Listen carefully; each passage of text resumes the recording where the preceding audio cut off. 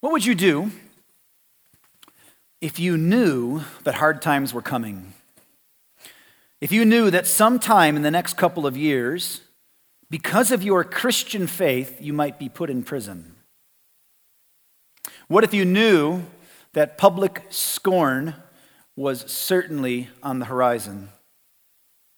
The reason I ask this question is because this is the way the author of Hebrews is about to encourage and prepare his people.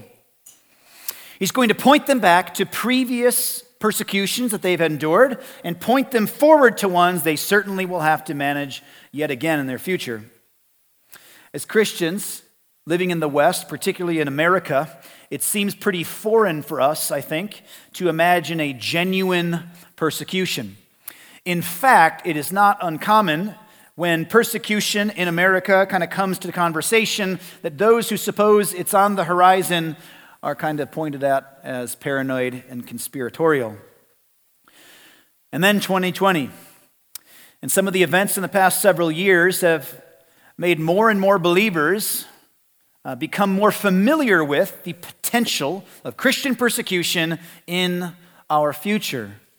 And so the things that have been common for Christians throughout history in a variety of different periods of time and at every continent on our planet could be much more likely to be in our future as well. The reason I say this stuff is because as the author today is going to warn and care for and try to encourage his audience, I want it for it to be something that we don't quickly go, well, that's for them, not for us. Christians throughout all generations are to be prepared for whatever might come our way, and persecution is most certainly promised. The author previously in the passage we covered in Hebrews 10 was warning his audience against apostasy. He was telling them to not leave the Christian faith. He tells us to not go on sinning deliberately after receiving the knowledge of the truth. Because if we do so, there is no longer a sacrifice for sins. You can't leave Jesus and think that you're still going to be fine before God someday. And he concluded that phrase there with this statement from Hebrews 10:31. I'll read it out loud for you. It is a fearful thing to fall into the hands of the living God. The reason he can say that is because to approach God apart from Christ is a terrifying endeavor. But to approach God through the blood of Jesus Christ is something that we can do with confidence. He's going to bring that charge of confidence yet and again, and the fact that we can do that. Approach God with confidence, even a fearful God, because through Jesus we can have peace with him. I'm going to read our passage today, Hebrews chapter 10, verses 32 through 39. You're welcome to follow along with me if you have a Bible with you. If not, I'll put the slides up on the screen as we go back through and read those a verse or two at a time. My hope this morning is to try to encourage you with the same encouragement that this author was giving to the Hebrew Christians. I would like for you to walk away today with some preparation in mind for what we should be doing as believers, especially as persecution could be in our future. I'm going to read verses 32 through 39. I'm going to pray, and then we'll go back through the text, and I'll conclude with three application points I hope will be helpful for you. You can follow along with me if you have your Bibles. But recall the former days when after you were enlightened, you endured a hard struggle with sufferings, sometimes being publicly exposed to reproach and affliction, and sometimes being partners with those so treated. For you had compassion on those in prison, and you joyfully accepted the plundering of your property, since you knew that you yourselves had a better possession and an abiding one. Therefore, do not throw away your confidence, which has a great reward. For you have need of endurance, so that when you have done the will of God, you may receive what is promised. For yet a little while, and the coming one will come and will not delay. But my righteous one shall live by faith. And if he shrinks back, my soul has no pleasure in him. But we are not of those who shrink back and are destroyed, but of those who have faith and preserve their souls. Let's pray. Father, we thank you for your word, as always. Lord, it's perhaps easy for us to read passages that talk about persecution, things that are foreign in large part to Western ears. But Father, I pray that you would draw these things to our attention, that you would help for us to apply them to our lives. Lord, that if genuine, legitimate, Bible-defined persecution is in our future, that we would be prepared to meet it. So, Father, help us to receive the same encouragement as our brothers and sisters in the faith all the way back when this was first written. We pray this in Jesus' name. Amen. But recall the former days, when after you were enlightened, you endured a hard struggle with sufferings. This author points back to a time period when these Hebrew Christians had experienced genuine persecution. And we know that it was a Christian persecution because he says it was after you were enlightened. That's the point of this here. Not just, you're human and so you suffer sometimes, but after you were enlightened. And I do think that that's a phrase referencing our spiritual enlightenment, like it says back in Hebrews 6. It's becoming a believer early in a person's Christian walk, dealing with struggles and sufferings. Now, much of the context today will be about persecution, so I just want to make sure that we have in mind a similar definition. Persecution is suffering that could have been avoided if it were not for a person's faith. Suffering that could have been avoided if it had not been for a person's faith.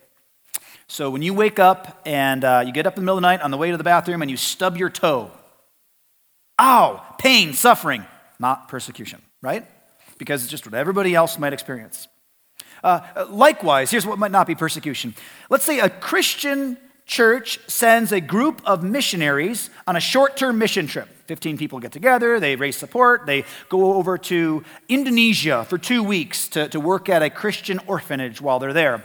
And while they're in country, they go to a marketplace to buy some little souvenirs for people back home. And while they're there, some people jump on them, mug them, steal their money. Was that persecution? Probably not. Probably not. But if the group was targeted by Muslim extremists, particularly because they were Christians, that would be persecution. So in other words, persecution is not merely suffering while Christian. You get that? It's important for us to acknowledge and see the distinction there. There are many people throughout history who ended up in prison or even died because they did something that their Christian faith demanded for them to do, but that might not necessarily by itself be persecution. You speeding on the way to Bible study and getting a ticket is not persecution. Now, this author, I think, knows the difference and goes on to recall the genuine persecution that these Christians faced. And here's the kinds of things that he had in mind, starting in verse 33. Sometimes being publicly exposed to reproach and affliction. So he points first to the personal sufferings that these individual Hebrew Christians would have experienced. Being publicly exposed to reproach and affliction. Now I'm going to say that I think there's two things there. Public exposure to reproach and affliction. I think that's two different things. I don't think he's just using the same words as synonyms or different words as synonyms. I think he means two different things. Public exposure to reproach is quite simply public shaming, ridicule, mocking. This is perhaps the most fundamental form of persecution, someone being ridiculed for their faith. And even though this might not yet be physically painful, public reproach, it is a form of persecution. If you as a Christian are mocked or belittled at work or in your family or neighborhood, or even you get passed over for a promotion because you're a believer, that's the basis for the reproach, well, then that is definitionally a level of Christian persecution. Now, it's probably soft persecution. In other words, it won't secure your entry into Fox's Book of Martyrs, but it is persecution nonetheless. But the believers, who are the audience, the Hebrews here, experience more than just the reproach. sometimes being publicly exposed to reproach and affliction. You see that word there, affliction? That word for affliction in Greek is the same word that is translated tribulation most of the rest of the New Testament. It's the same word that's used for tribulation in Matthew 24 when Jesus was telling his followers that they would face great tribulation. It's the same word that is used in Revelation when we hear that there will be people coming out of a great tribulation who have been martyred for their faith. In fact, that word is used 45 times in the New Testament, and almost every time it refers to physical distress. That word for affliction is a physical kind of pain. To put it simply, the reproach may be ridicule, but affliction is more than mere dirty looks and angry tweets. And of course, as we said before, these aren't just the general struggles that are common to all humanity. This isn't you getting made fun of because you have a silly haircut or you drive a funny car. This isn't you getting beat up because someone doesn't like a book you're reading. This is because a person is Christian. It was due to the faith of these Hebrew Christians. And they have already experienced these things. Not only have they experienced those things for their own faith, but it goes on, and sometimes being partners with those so treated. This is what Christians do when things get rough. They show up for their brothers and sisters. They didn't allow their church family to suffer alone. This is one of the gifts of being a part of a gospel family. Not that you will avoid suffering, but that you won't have to endure it alone. And the next verse goes on to explain what kind of participation. The word is collaboration. Being a partner with those who have been treated that way. It goes on to define that even further in verse 34. For you had compassion on those in prison. This verse tells us some were put in prison. Being put in prison is a common fate for many Christians throughout history. Today, you can go to Christian persecution websites and find Christians who are in prison today in many different countries around the world for being Christian. That's what we know that they're in prison for. They would not be in prison if it wasn't for them sharing the gospel or operating like Christians are supposed to operate. And the believers here in Hebrews partnered with those in their day who were already experiencing prison. Galatians 6:2 says, bear one another's burdens and so fulfill the law of Christ. And these Hebrew Christians did just that. In Matthew chapter 25, Jesus says, I was naked and you clothed me. I was sick and you visited me. I was in prison and you came to me.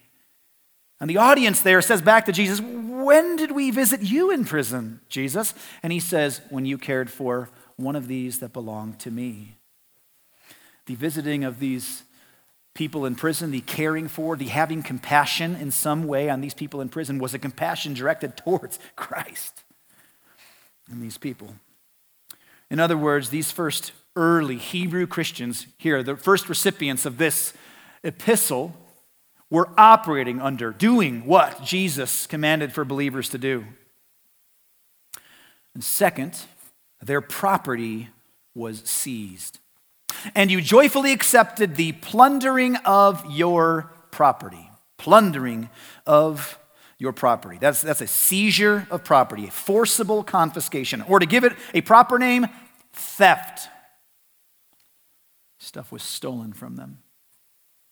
Now, it doesn't say here whether that was done by mobs, individual thieves in the middle of the night, or if it was done by corporate civic entities. But we know in history, in this time, all of those things happened to the believers.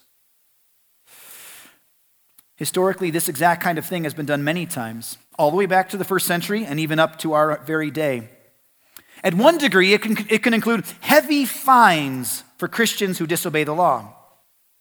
That could be a plundering of property. Repo man has to come and take your stuff because you have to pay heavy fines for doing what your Lord commanded. At a higher degree, it could be forcible eviction from your home. And this wasn't a difficult thing for an angry mob to convince crooked politicians to do. That's happened all throughout history. One of the reasons it's not hard is because, for starters, a person's assets would become part of the public treasury. Occasionally, those private assets could even be added to the private wealth of those local leaders. They had lots of motivation to make a Christian destitute. And additionally, it was cheaper for a society to make a person destitute than it was to put them in prison. Don't pay for their food and their lodging and soldiers to watch them. Just take all of their stuff, add that to the public coffer, and you don't have to manage anything. This has happened many, many, many times throughout history. And when a person or a family is impoverished and on the streets, they are vulnerable to all manner of mistreatment by other cruel people. This should not be surprising to us. Even the next chapter, chapter 11, will explicitly call out Old Testament saints who had the same exact situation, who experienced destitution and mistreatment that came as a result of it. That's literally where the author's about to go, is to give us case studies, examples of this stuff happening to people in the Old Testament. But this should not be surprising to us as believers at all. Because the New Testament assures us that as Christians, we must expect persecution. 2 Timothy 3, 12 through 13 might be the first place you'll go for that clear expectation given to believers. It says this: "Indeed, all who desire to live a godly life in Christ Jesus will be persecuted, while evil people and impostors will go on from bad to worse, deceiving and being deceived." Philippians 1, 29 through 30 says this: "For it has been granted to you that for the sake of Christ you should not only believe in him, but also suffer for his sake. Engaged in the same conflict that you saw I had, and now hear that I still have." Paul was in prison when he wrote that. "You may have to face the same thing that I'm experiencing as I write my prison letter to you." It is so expected by the New Testament believers that it becomes a part of their gospel message. Furthermore, it becomes a part of the strengthening and building up. The discipleship of believers is preparation for persecution. Listen to what it says in Acts 14, verses 21 through 22. This is when Paul is making one of his missionary journeys. This is what it says about him. "When they had preached the gospel to that city and had made many disciples, they returned to Lystra and Iconium and to Antioch, strengthening the souls of the disciples, encouraging them to continue in the faith, and saying that through many tribulations we must enter the kingdom of God." There's that tribulation word again. This is so different than the false prosperity gospel preached by so many charlatans in our day. To become a Christian is free, but to be a disciple of Jesus will cost you your life. Jesus says it like this in Matthew chapter 10.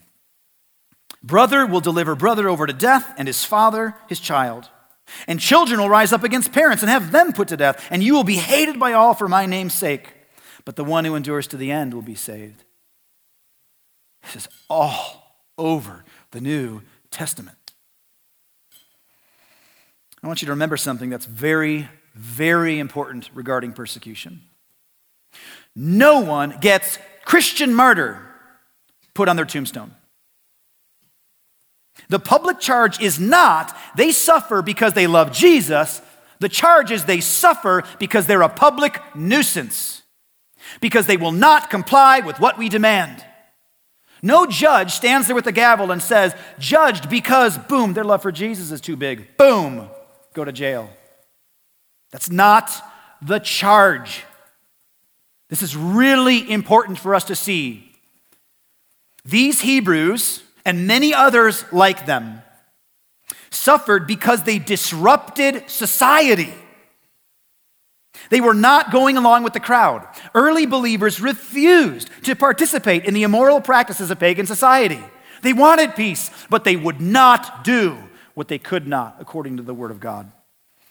Gareth Cockrell wrote a commentary on Hebrews I found helpful in this. Listen to what he says about the appearance of these Christians, the supposed motivation of these Christians and what was charged against them. Listen to what he says about these believers.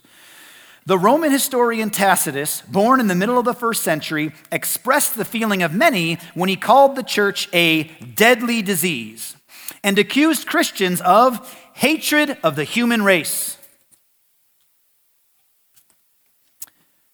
That's what they thought about believers. Those hateful bigots. That disease on the world. Those people are a danger to society. What was the charge leveled against those early martyrs? Danger to society. Not loving, patient, gentle, obedient believer, therefore you die. It was what you are teaching is dangerous. Back in 1 Corinthians 10, the Apostle Paul had to deal with issues as simple as dining with a pagan neighbor, just to give you an example of how this looked. And rather than tell believers that they should merely comply with pagan practices, because that would be the expectation. Well, did you not know that even all these meals, you just have a meal with the neighbor, and having a meal with the neighbor, you might eat meat that was sacrificed to an idol. And while Paul goes, listen, that idol's not even real. You can have a clear conscience and still eat that meat. You can do that. What he actually says is not, hey, just comply with the world because it's not a spiritually big deal. He says, if you feel convicted, don't you dare touch that meat. Don't you dare dine like that. And he even goes on to tell other believers, if you find this brother who shares that conviction, he doesn't have to have it. Spiritually, he could be at peace. But it would be sin for him to go against that conviction. You do not lead him into that. That's just so big. He does not say, just do what the world does. It's not a big deal. He says, if that conviction's there, don't you dare. Operate under that conviction. Strengthen those muscles. Remember Hebrews 10:29? We were there just a handful of verses ago, where the author here explicitly argues. He challenges the believers. Don't neglect meeting together, as is the habit of some. Meet together is a command. We talked about this. This is a big 2020 issue. That Christians are saying, you don't really have to meet. Yes, you do. And the demand was to do that, not neglect meeting with one another, as is the habit of some. But all the more as you see the day approaching. As things get worse, you should be more intentional meeting together. Here's what Dennis Johnson, another commentator on Hebrews, said. Fear of persecution may be motivating some to neglect gathering with other followers of Jesus. In other words, the fact that these pieces are all woven together, perhaps what the author has in mind is, maybe that's why they didn't want to meet together, because of fear of persecution. Me associating with other instigators of public disruption, maybe I should just stay away from them. And the argument is, no, meet together. Be like these people. Have compassion even on those in prison, those who are under persecution, those who are facing public reproach. You gather together with them. You don't go, no, I'm out.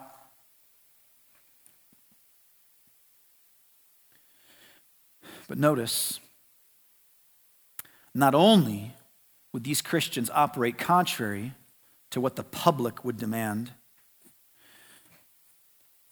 we know historically and probably is here, but they respond to persecution differently than would be expected. And how was that? With joy. And you joyfully accepted the plundering of your property. Joyfully accepted the plundering of your property. This is how Christians receive persecution. 1 Peter 2:21-23 says this, "For to this you have been called, because Christ also suffered for you, leaving you an example so that you might follow in his steps. He committed no sin, neither was deceit found in his mouth. When he was reviled, he did not revile in return. When he suffered, he did not threaten, but continued entrusting himself to him who judges justly." This is how Jesus suffered, and so should we. There is absolutely a time for fighting. There absolutely is. But there's also a time for a peaceful endurance of suffering. And when we suffer, we do so willingly. No whining, no complaining, no entitlement to a peaceful life in this world. Our suffering is for Christ's sake. And how is it that these people could endure such treatment with joy, joyfully? How is it that when the property was being taken and daddy gets his wife and kids together on their knees after this has all gone down, what does he pray? Lord, why have you judged us? No, the prayer is, Lord, thank you for counting us worthy to suffer for the name. How could they do this?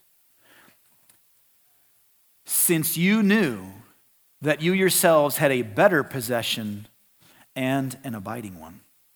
That's how. Since you knew you yourselves had a better possession and one that can't be taken.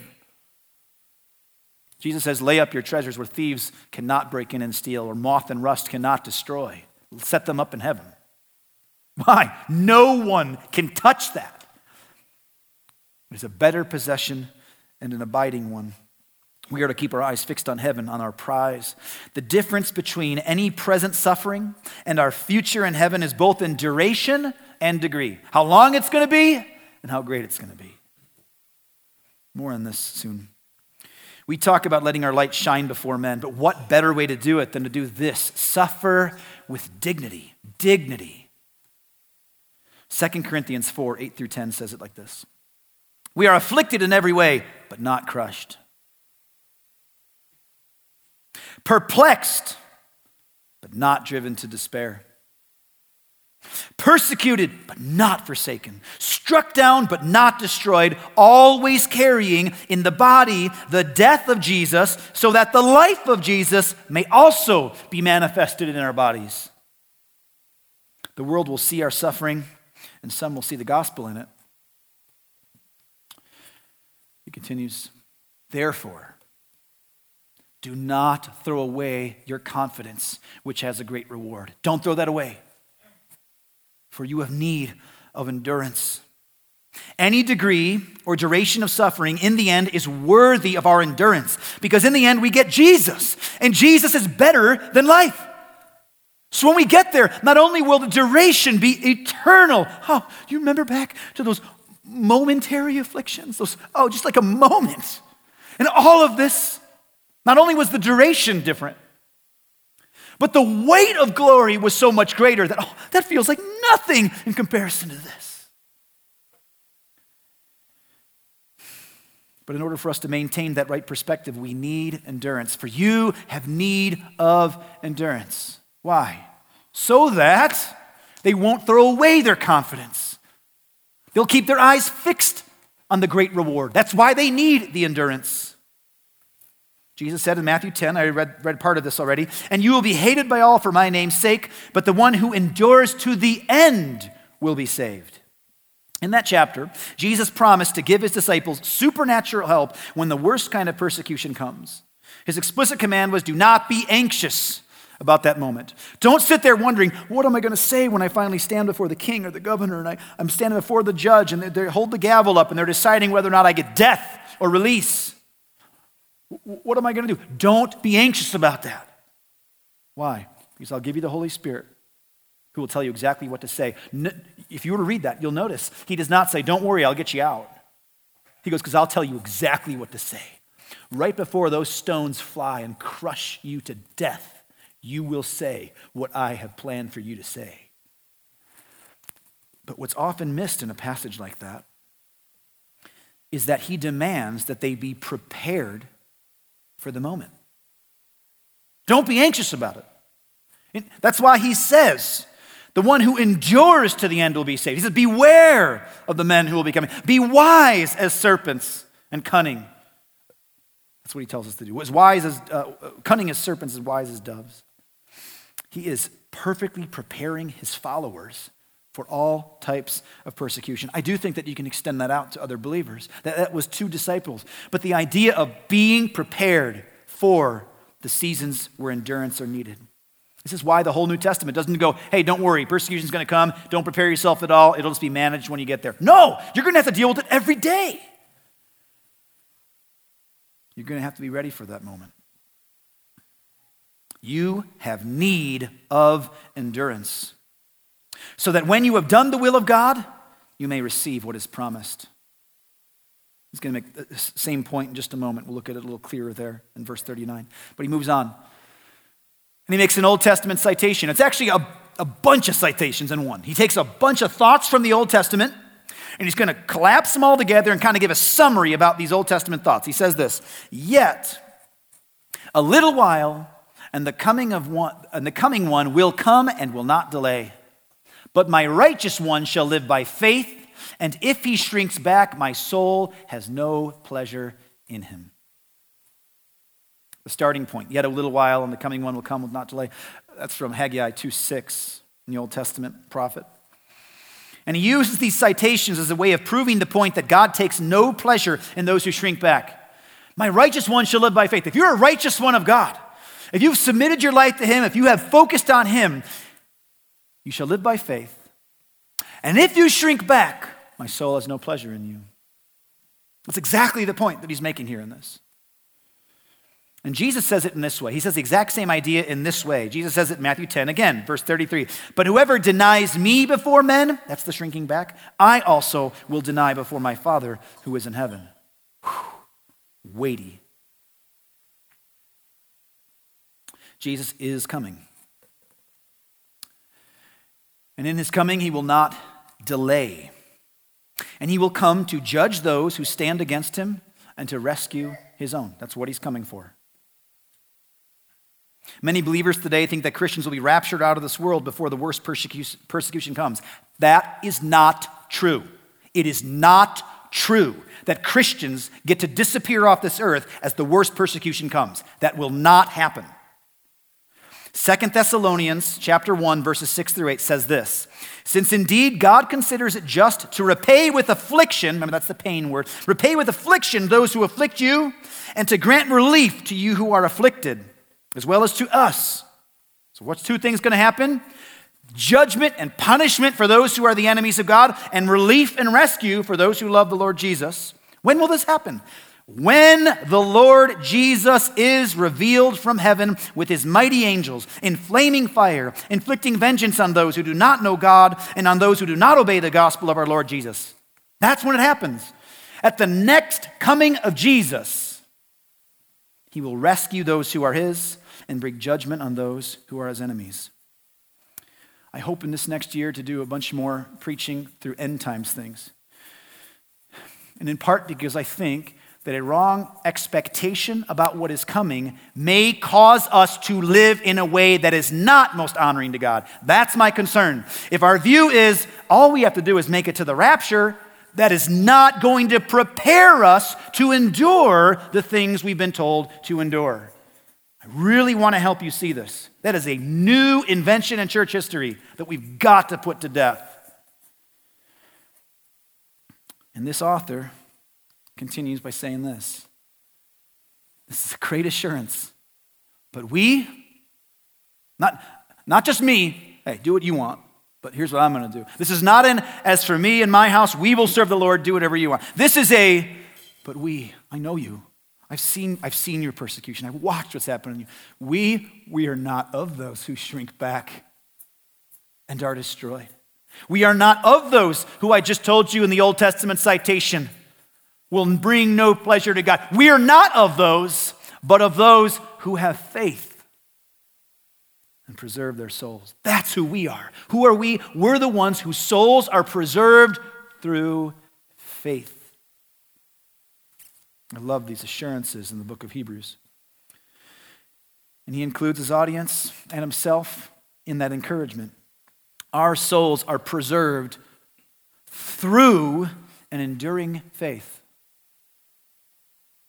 The gift of faith from God, the gift of perseverance, the promise of Jesus, he who began a good work in you will carry it out to completion. The day of our Lord Jesus Christ. That promise. How is it? How is it that he will preserve us? Through faith. Not through a bunch of special deeds and works. You don't preserve yourself now by a bunch of deeds. As a believer who have your hope and confidence in Jesus, and that's the way that you can approach the Lord. Your hope now is not because I'm a believer. God, look at all the deeds. See the deeds? That's how I'm preserved. No. Additionally, it is not built on our stubbornness. For a long time, I kind of thought that. Like, Could I endure torture? I mean, Rambo could do it. I'm a tough guy. I'm a tough guy. I could do it, right? Our hope is not in our stubbornness. If you've ever wondered that for yourself, if you ever wondered, like, oh my goodness, if a gun actually was on my head, and they told me to deny Jesus, would I? Would I? I don't know. I'm not strong enough to push back. Of course you're not strong enough. And your preservation will be in your faith, not in your works. That's the point, you see? That from the beginning to the end, we're saved by grace through faith. That's how we get there. That means that in the end, your only hope in that moment is faith in Jesus. That's your only hope. Don't be anxious about that moment, brothers and sisters. He will show up. And your faith will preserve you. I want to close with 3 application points from today. I think these ones are glaring from the text. I think these are just right there, hard to avoid. I'm not going to have to make much connection points for you. First, expect persecution. Expect persecution. 1 Peter 4, 12 through 13 says it again this way. Beloved, do not be surprised at the fiery trial when it comes upon you to test you, as though something strange were happening to you, but rejoice insofar as you share Christ's sufferings, that you may also rejoice and be glad when his glory is revealed. Oh, goodness. I think that passage can refer to far more than just persecution. I think it's all kinds of trials that can come for a Christian. But at the very least, it's the persecutions of Jesus. At the very least, it's us having to deal with oppression for being a believer. And what does he say? Don't be surprised. Don't be shocked by it. It's very likely that as believers in the Western world, we will have to become more familiar with suffering in the future. I'm not a prophet, not the son of a prophet. No one knows what tomorrow holds but the Lord. But it seems to me, and I think a growing number of Christians, that the opposition to our Christian faith is intensifying in the West. I think that it is likely that at least by the end of my generation, and if not mine, that of my children, will have to bleed.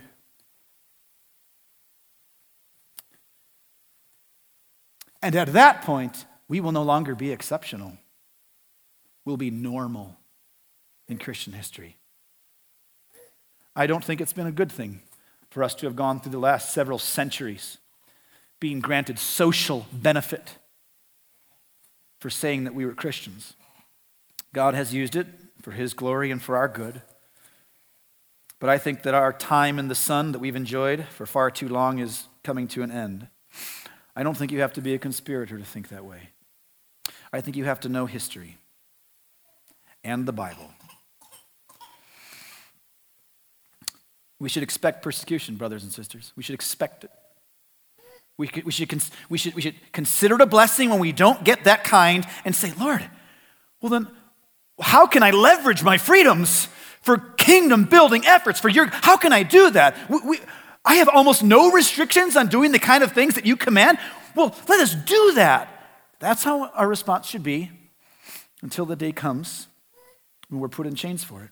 Expect persecution. Expect it. And be grateful for the unique blessing when it doesn't come. That's number one. Number two, look to heaven. Set our eyes heavenward, where Christ is seated at the right hand of God. Think of our future.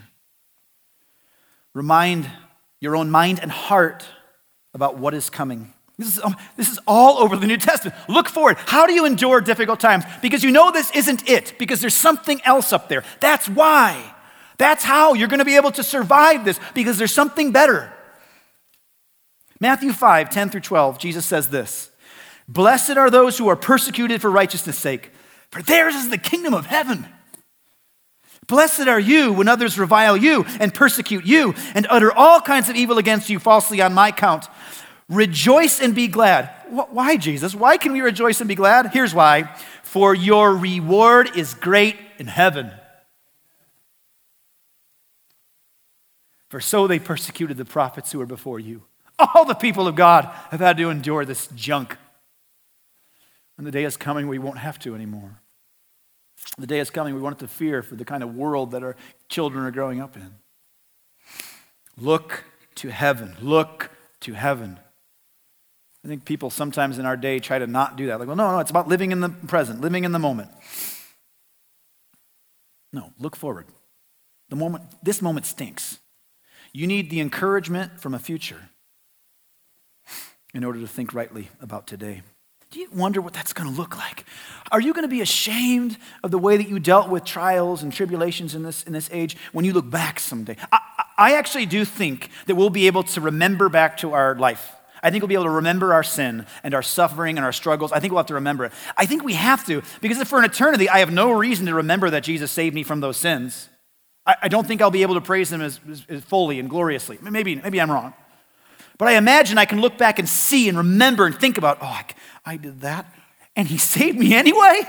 Oh, Jesus, I think that we're going to see all of those activities and actions of life with such a perfect clarity that it will really give him the worship he is due for all eternity. And I don't want to look back on those moments and go, how foolish. I wasn't willing to endure just a little bit of scorn. Just potential scorn. Hey, the Bible's sitting out at work, and some people were coming, and I just kind of stuck it in my desk. Just little things like that. You might look back on it and go, oh, so ashamed. What was I worried about? Somebody just thinking poorly of me or mocking me? We don't want to look back to little or significant things with remorse at that moment. I want to look back and say, Lord, thank you for the grace in that moment to live as though heaven was waiting. First was expect persecution. Second was look to heaven. And third, prepare yourself to endure suffering. Prepare yourself to endure suffering. I think that's what all these keep pointing to. You need endurance. Jesus says, the one who endures to the end will be saved. Perseverance is constantly challenged. It's constantly commanded of believers. Why? Why? Because the expectation is that we're going to need to be prepared for what's coming. And you can either do that and be ready or not. And it's going to hurt. Don't give up on things. Do hard things. As believers, we need to train ourselves and our children to be tough people, persevering people. Oh my goodness. Toughness is such an important virtue. A masculine toughness and a feminine toughness. The kind that's prepared and ready for suffering and able to endure. Lots of stuff in the future we're going to be preaching through that I think will be helpful for you all, coming straight out of the word here. But doing this will be of service to you and to the kingdom, to your families for generations to come. Even if somehow you get the unique blessing of never experiencing that kind of persecution in your life. Listen to what it says in James 1:2-4. Count it all joy, my brothers, when you meet trials of various kinds, for you know that the testing of your faith produces steadfastness. And let steadfastness have its full effect, that you may be perfect and complete, lacking in nothing. Romans 5:3-4 says the same thing. Not only that, but we rejoice in our sufferings, knowing that suffering produces endurance, and endurance produces character, and character produces hope. See how that works? Your current experiences that demand endurance are strengthening you for greater ones you may have to face in the future. Have you ever thought that it is possible that if you were to fail that test in something small, God might not give you the blessing of suffering greatly for him in the future? You thought of that? What would you do if you knew that you were going to war, physical war, sometime in the next 5 years? You don't know when, but you know it is absolutely certain. Maybe an invasion. You are going to go to war. It is certain for you. It's coming. What would you do if you knew for certain it was coming?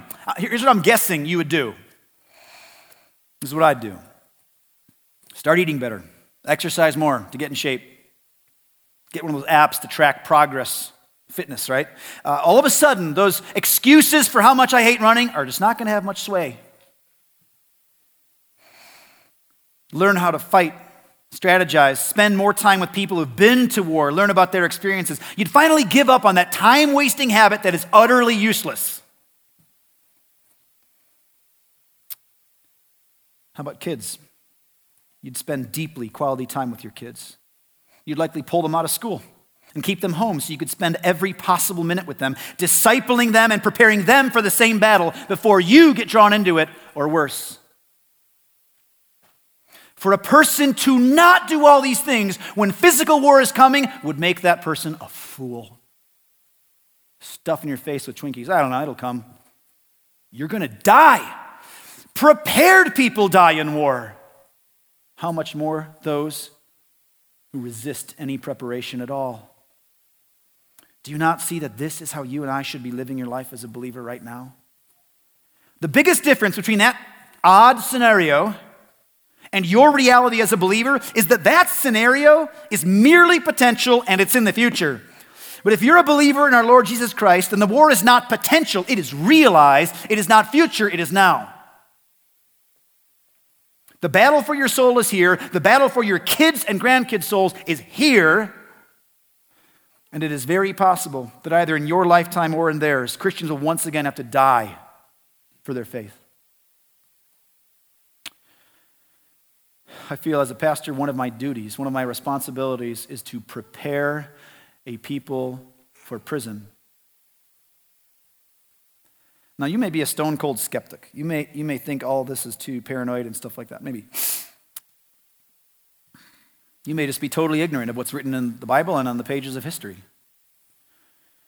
You may believe that neither you nor any other Christian that you know will ever experience genuine tribulation for being a Christian. I have two things to say to you. First, it's commanded to be prepared. So get over your skepticism and obey your Lord and Master Jesus Christ. That's the first thing. Second, brother, sister, what loss is there for you if you prepare your life for that battle and for some reason it doesn't come? Seriously. Okay, I've memorized books of the Bible in case I ever go to prison. What a waste. I made Christian friends and we got close to each other and said, we're going to care for each other. If something ever happened to you, I'll be there for you and your kids. I'll show up. You're not going to be alone. Are you going to think that's a waste of your energies and your time? To get to know the Word more, to be a stronger prayer life with the Lord, to strengthen yourself as a believer, to be prepared for battle? Is that a waste to you? Of course not. This is why it's so foolish for somebody to not be ready. As believers, we've been fat and happy for way too long in the West, and I really think it's time for us to get lean. It's time for us to start thinking about the potential of persecution. Prepare ourselves. Fight the battles now. Prepare for the future. All along, holding fast to this assurance. We're not of those who shrink back. We're not of those who don't prepare. We're not of those who think nothing bad will ever happen to us. We're of those who have faith, and we preserve our souls. This is my hope, that as we step into this next year, as we're preparing personal life schedules, church plans and schedules, that we would leverage all the moments, all the bits of energy that we've been given for kingdom building things. So that if somehow, for some reason, the storm of persecution I think is coming were to just skip over us, this generation and the next, if it were just to do that, we would still win. We'd be doing what the Bible commands for us to do. Brothers and sisters, I pray that we can leverage all things in our lives for these purposes. Let's pray. Father, my great hope is that the things of 2020 that have shaken the comforts of people in the West will be used by you for this purpose. Prepare us to endure whatever is coming in the future. Make us stronger in our Christian faith personally. Unite us in bonds tighter with brothers and sisters in the faith. Have a greater, more urgent desire and fearless courage to share the gospel with people in our lives who don't know the truth. Father, help us to not care about the persecution that might come from the world or even from those who might claim to be Christian out there. Father, let us set our heart and our minds to take this faith seriously, to take your word seriously, to begin seeing all these passages as actually applicable to us, meaningful for me, that we would do what you've commanded for us to do. Father, I pray that you would help my brothers and sisters here to grow so much in this. Lord, staying humble, no pride here, just humbly leaning on you, growing in our faith, not because our faith becomes so good and strong, but because we see that the one in whom our faith is placed is so big and strong. Lord, help us be that kind of church and that kind of people. And we pray these things in Jesus' name. Amen.